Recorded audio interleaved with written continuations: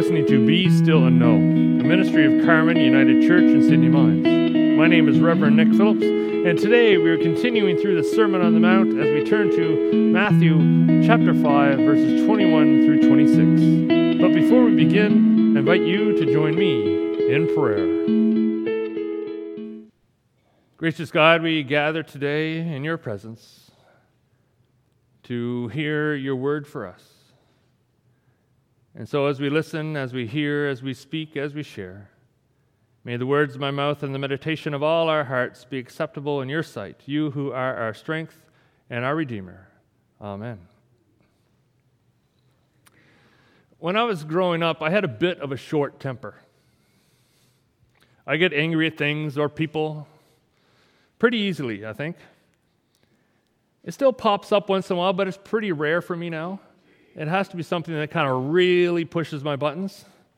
Or, one of those days where you're just having a bad day and that one straw just breaks the camel's back, right? You know what I mean. But when I was a kid, it seemed to happen more frequently. I remember getting detention in grade 6 for losing my temper on the snow pile outside the school. I ended up punching another kid. That got me a couple days detention. I totally deserved it, and I even knew it at the time when the principal came looking for me. There's a lot of things in our past that we're not proud of. I know I've probably got a closet full of skeletons that I prefer to remain hidden, and I'm sure some of you do as well. But the reality is, our past can impact our future. And when we recognize that we need to deal with it, our past can even impact influence our relationship with God. It can impact our future with God. Past failures, past fights, past hurts, past sin, it can all impact who we are as a child of God today. It could be something really big, or it could even be something that at the time felt really small or insignificant, but in the end has had a much larger impact than what we expected. Part of being a Christian and growing is seeking to grow in our relationship with God, to understand how these events from our past impact us today, but not only today, how they impact our future, even our future with God. Now, Jesus even talks about this in our reading today from Matthew chapter 5. We're still in the Sermon on the Mount. He builds upon the commandment that was given to Moses, thou shalt not murder. Right? Makes pretty good sense to a lot of people. If you don't want to get to heaven, don't murder people. That's generally one of the easier commandments to keep, isn't it? I mean, sure, there are times when you feel like you could just wring somebody's neck, but the actual follow-through is a little tougher to do at times. Jesus says, though, there's even a little bit more to it than this. He says, don't even be angry towards someone. Don't hold on to the anger. And we're like, come on, Jesus, you walked the roads of Israel for 30 years and you're telling us don't get angry at people? I mean, let's be realistic here. But we need to keep in mind that Jesus is not telling us we won't get angry. He knows we will. But he's saying don't hold on to the anger. To the point, it says if you're angry and you're coming before the Lord with an offering and you're still holding on to the anger, drop your offering, go, fix the relationship, reconcile yourself to the other person, then come back for your offering. Failure to do so, and you could face judgment. Now, angers are usually a pretty easy thing to identify. You may not be angry every day, or if it's even something further back in your past, you may not even remember what you're angry about until you kind of think of a name or a face, usually at a time when you least expect it. But it's there. It's still kind of hidden behind the scenes. It still has an impact on you even still today, even if you may not perceive it on a daily basis.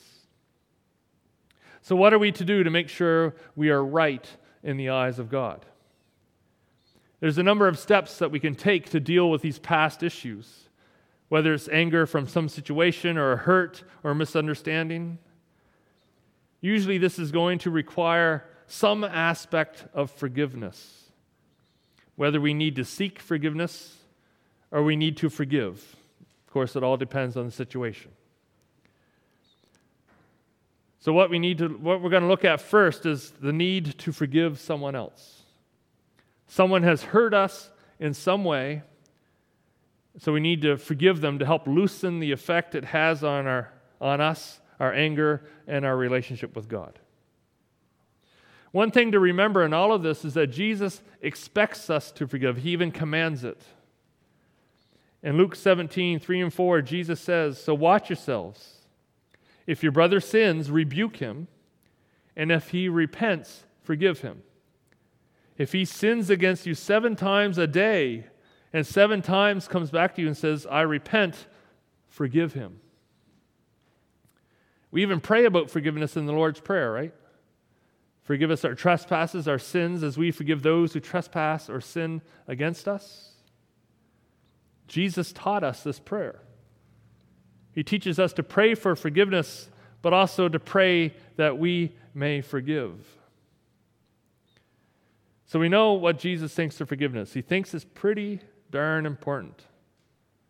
So if Jesus says it's important, it must be easy to do, right? No problem, easy peasy, right? Forgiving others. Don't we wish? Don't we wish? Of course it's not easy to forgive. It's not easy to forgive because events from our past, they're in our past for a reason. They make us angry, they hurt us, they make us bitter, resentful. They all hurt, and they hurt a lot. We may have spent 10, 20, 30, 40 years trying to bury that hurt, forget it. And now Jesus says, forgive.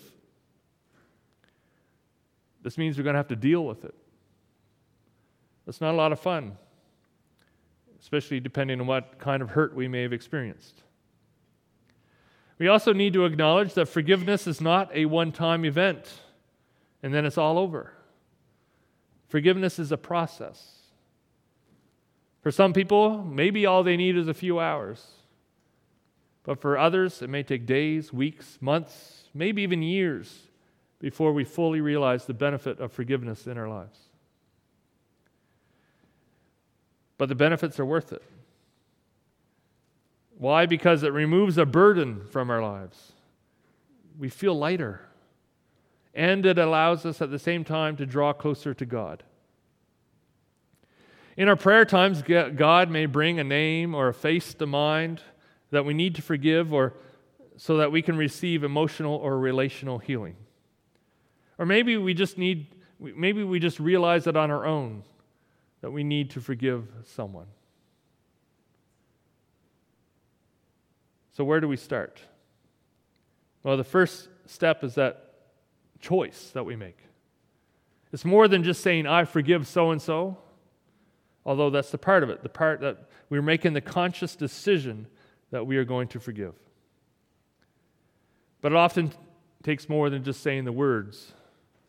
Many people have said, I forgive out loud, but then went on to kind of hold that hurt inside themselves, trying to bury it without ever really dealing with it.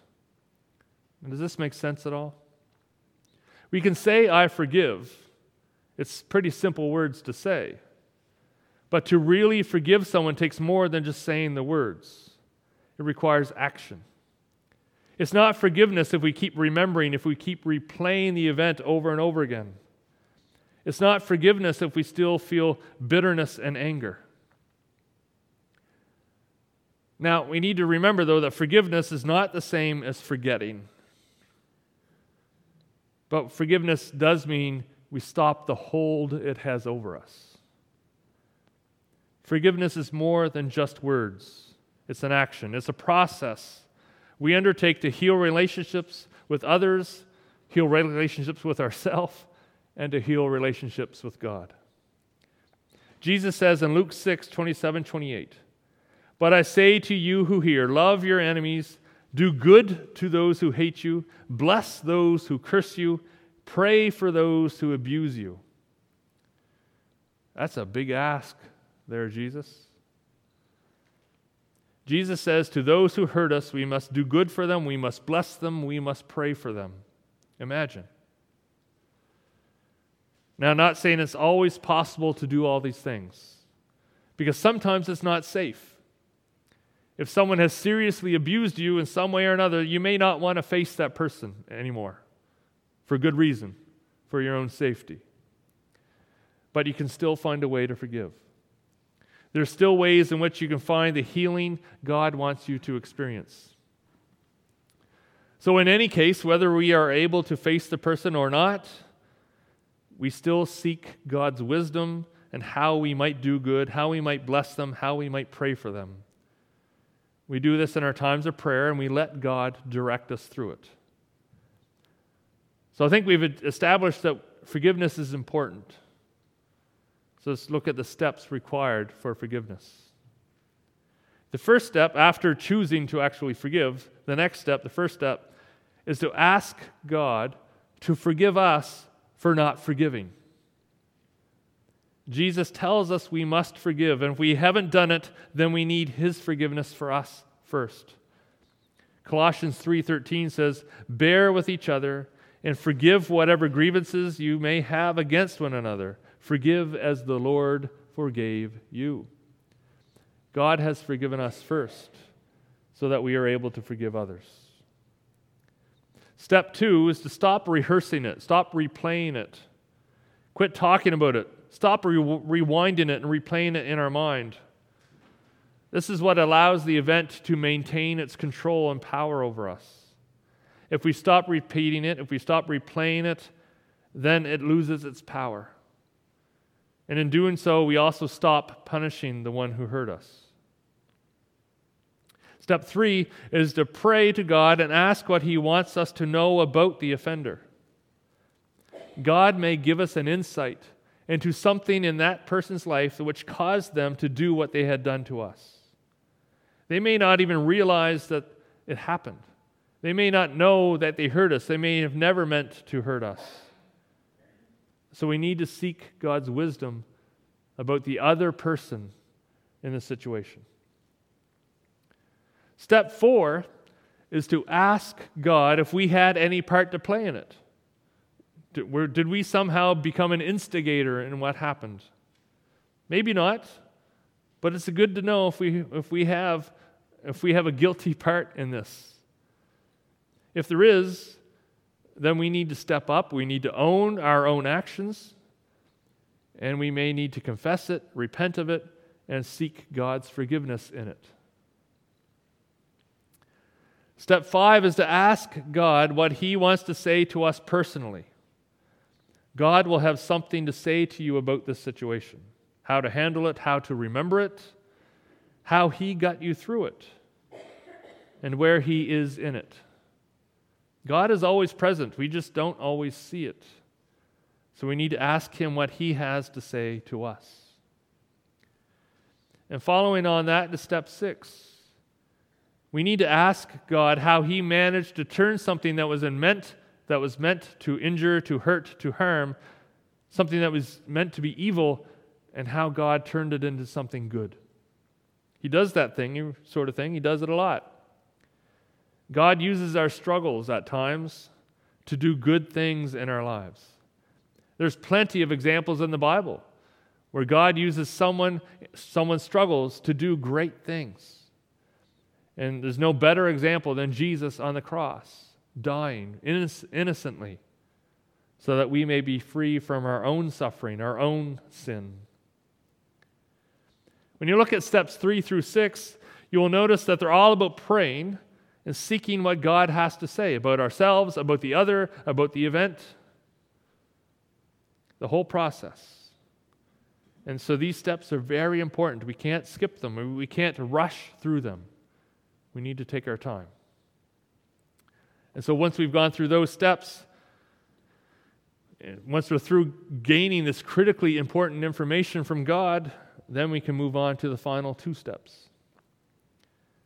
Step 7 is to pray for the person that we need to forgive, the one who hurt us. At the start of the process, this may seem like something really daunting or even impossible to do. And it may very well be. But if we've spent those 3-4 steps seeking God's wisdom and direction, then this part becomes easier. Because we just spent time receiving His wisdom, His word for us. And after we do those steps, praying for the person now is a whole lot easier. So what do we pray for? We pray for the same sort of thing that we would want prayed for ourselves. Happiness, health, well-being, whatever, peace, healing. And we pray for that person on a daily basis. Every single day, we pray for the person who hurt us. And eventually, God will release you from that. He will say, you're done. And how will you know? You will know because He's lifted the burden from your heart. You no longer feel it. You've been healed of the event. That's when you know you don't need to pray for them every day anymore. It's lost its power, it's lost its control over you, so you can stop praying about it. So step 8, the final step, is to do good for the person. Remember Luke 6, love your enemies, do good for those who hate you, bless those who curse you, pray for those who mistreat you. We seek to do these things. We do good for them, we bless them, we pray for them. So how do we know what to do? We ask God.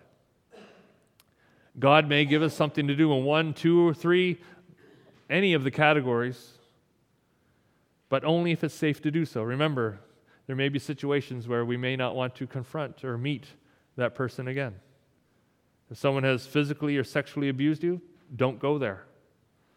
But pray to God, because there's still ways you can seek to bless them. And it could be just something as simple as praying, continuing to pray for them. Pray for blessings, pray for understanding, pray for healing. We seek God's wisdom in this. You may even surprise yourself with what God will tell you you can do to be able to bless this person. And so those are the 8 steps. Again, well, it's 9 steps really. The first one is to choose that I'm going to forgive this person, which starts us on the journey of seek God's forgiveness for not forgiving. Stop rehearsing it. Stop replaying it. The third one, ask God what we need to know about that other person. Fourth, ask God what role we had to play in it. Fifth, ask God what He wants you to know personally. 6, ask God how He turns something intended for evil into something good. 7 is to pray for the person daily. And 8 is to do good for the other person. So those are the steps. If you need help with those steps, come see me, call me, and I will work with you through them. So that handles forgiving someone else. What if we need to seek forgiveness for something we have done, which, when you think about it, is really what Jesus is kind of talking about in the Sermon on the Mount? If we want to be closer to God, if we want to honor God, then we must be willing to work at healing broken relationships we have with others, including the mistakes or hurts we have caused, maybe even especially for those things. When we hurt someone, we hurt our relationship with God. It impacts our ability to live for Him and also our ability to hear from Him. In Scripture, it tells us God will withhold blessings if we do not rectify the situation with other people. James 5:16 says, "Therefore confess your sins to each other and pray for each other so that you may be healed. The prayer of a righteous person is powerful and effective." So forgiveness from God, answers to prayer, acceptance of our offerings, including our service, and healing from God, they're all reliant on our proper relationship with others. But not only that, Scripture tells us it puts our eternal reward in jeopardy. It is a great cost if we allow ourselves to maintain these broken relationships without seeking to heal them. So what does this look like? It means if someone confronts you, don't become defensive. Don't try to deflect it. Deal with it. And if it's truly something that we have done, then fix it. Acknowledging you have done something wrong is the first step towards reconciliation. There's also maybe a provision for restitution. Think of Zacchaeus. When he met Jesus on the road to Jericho in Luke 19, Jesus went to his house for dinner. And over dinner, Zacchaeus said, "Look, here and now I give half my possessions to the poor. And if I have cheated anybody out of anything, I will pay back 4 times the amount." And what does Jesus say in reply? "Today salvation has come to this house, because this man too is a son of Abraham. For the Son of Man came to seek and to save what was lost." Zacchaeus repented of his sin. He had stolen from people in his job as a tax collector. But he was willing to do more than that. He said, "If I have cheated or stolen from anybody, I will pay back 4 times the amount." When we make things right with others, when we seek to repair broken relationships, God is more than pleased. Why? Because it fits into the great commandments. Love God with all your heart, with all your soul, with all your mind, with all your strength, and love your neighbor as yourself. How can we share the love of God with others? How can we receive it if we are unwilling to love others, whether they have wronged us or if we have wronged someone else? Relationships are important. For God, relationships are important. He built all of this, the universe, everything that is in it, for you to have a relationship with you because He loves you. Isn't that amazing? When I sat in detention in grade 6, I remember they had us write out the incident. What unfolded, how it unfolded, what was going on. I remember some of what I wrote, actually. I owned up that it was a bad day for me, and I was actually trying to get off the snow hill because I knew my fuse was getting really short. And then the kid from grade 5 jumped in front of me, and I decked him. In my frustration, I let him have it. He was in the wrong place at the wrong time. And I knew it was wrong immediately. And I remember saying in the letter that I hoped that I learned from the event because I had disappointed myself, my family, and those in the school who trusted me. I never got in trouble again. I learned my lesson. If an 11-year-old boy can realize this and change, imagine what God can do when we allow Him to heal our brokenness within ourselves and with those who are in relationship with us. Forgiveness is critically important in our walk with Jesus. It is key in growing in relationship with God and in our ability to receive healing and direction that He wants to give us. May we turn to God for this important work that He wants us to do so that we all may know the love of God in our lives. Let us pray.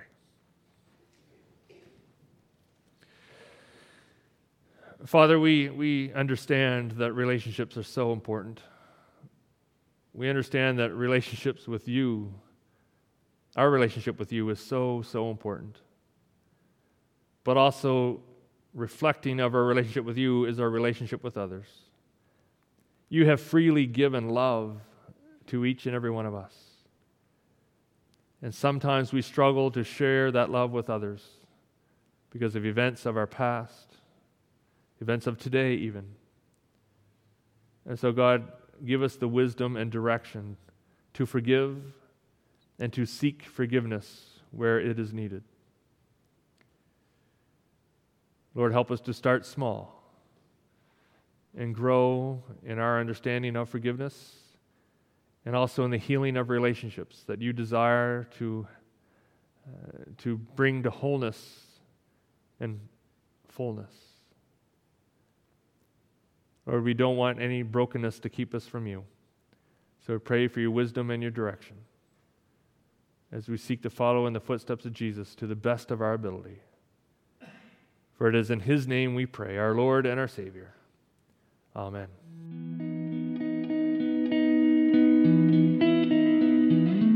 Thank you for listening to Be Still and Know, a ministry of Carmen United Church in Sydney Mines. To learn more about our ministry, please visit our website, www.carmenunited.ca. May God bless you this day.